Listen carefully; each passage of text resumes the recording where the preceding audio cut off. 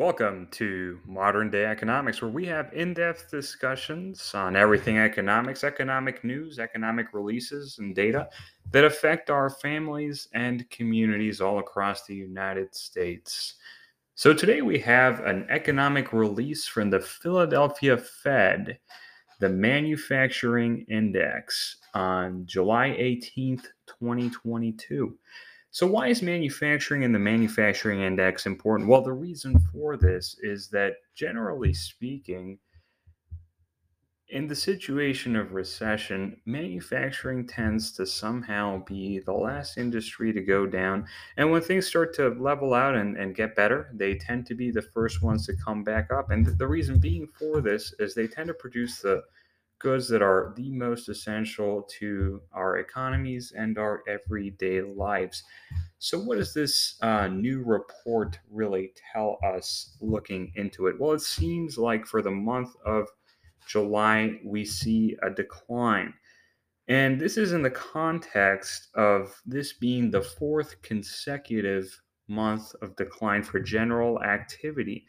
We're also seeing a decline in orders. And the reason why this is interesting and important is that orders serve as a prediction metric for what might happen in future periods. If there are less orders today, there may be less general activity in the future because a lot of the sales that are happening today are orders from the past. So that is also something to take into consideration and pay very close attention to. Now, as most of you here listening may know, we have had a first negative quarter of GDP growth. Recession is defined, at least in a technical sense, as two consecutive quarters of negative GDP. And next week, we actually get from the Bureau of Economic Analysis the first data on the second quarter ending on June 30th of 2022 of what the official data for GDP growth, or positive or negative, may be. And this contextually speaking is very interesting to look at. There's many voices in the industry that say that there may be a negative number. The I believe it was the Atlanta Fed came up with a prediction for a negative number below -1%, if I remember correctly. I think the first quarter was -1.6%, if I remember correctly. So, kind of seeing that for the past 4 months, manufacturing has gone down, this can kind of contextually at least allow us to understand and better interpret the data once it comes out next week.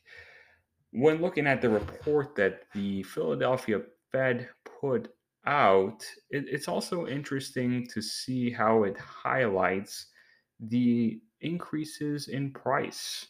So it seems like most of the manufacturing organizations that were surveyed in order to put this index together, I believe it's nearly 56% of the companies that were surveyed reported an increase in input prices. And of course, if their input costs go up, they then have to either make the decision of reducing their profitability or increasing the prices to the end consumer. So if you're a producer of widget A, and it costs you more for the raw materials of widget A, you may charge more for the finished goods once they are sold to the storefront or electronically or whatever method of sale there is. It may cost more to the end consumer, which further amplifies inflation, very unfortunately, for individuals that are concerned about this. Another very interesting component, of course, we also see that there's an expectation of higher prices of raw materials, as we just referenced, which, of course, is probably a very good reason why there's increases in input costs, but also the increased cost for energy.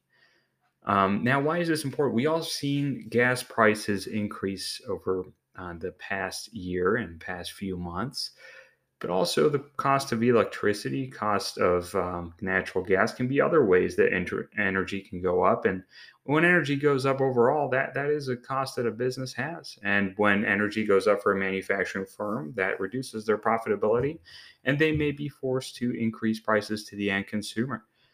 So that is also something to certainly take into consideration. We all know that interest rates have been going up, which if a manufacturer utilizes a line of credit or any other form of debt, either new debt or debt that has a variable rate, that increases their debt service cost. So that would also further put um, pressure on their profitability and potentially put them either in a bad situation or in a situation where they need to raise prices to the end consumer. So that concludes the analysis of the Philadelphia Fed Manufacturing Index release. Thank you all for listening today to the Modern Day Economics podcast, and tune in to stay up to date with economic releases and economic data that affect our communities and families. Thank you for listening.